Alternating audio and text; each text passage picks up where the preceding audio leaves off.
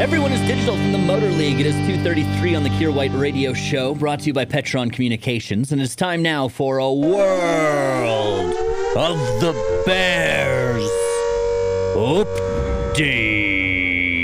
Today's World of the Bears update coming to us from Tinseltown, Hollywood, where it's being reported that actress/director Elizabeth Banks is directing a movie called Cocaine Bear on behalf of Universal. I saw this on the Twitter late yesterday. A friend of mine was like, Cocaine Bear, this is going to be silly.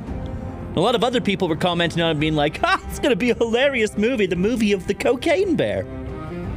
I guess my definition of humor is different. For me, it sounds like a horror story, as I can't think of many things more terrifying than a snowblind, furry murder machine that weighs a ton.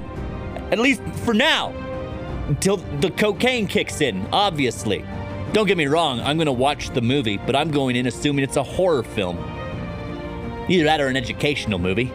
Probably give me some good talking points when I go into the forest to start a Say No to Drugs campaign for the Bears. Afternoons with Kier White. I'm a reasonable guy. I've just experienced some very unreasonable things. On Fort St. John's Best Rock, 101.5, The Bear.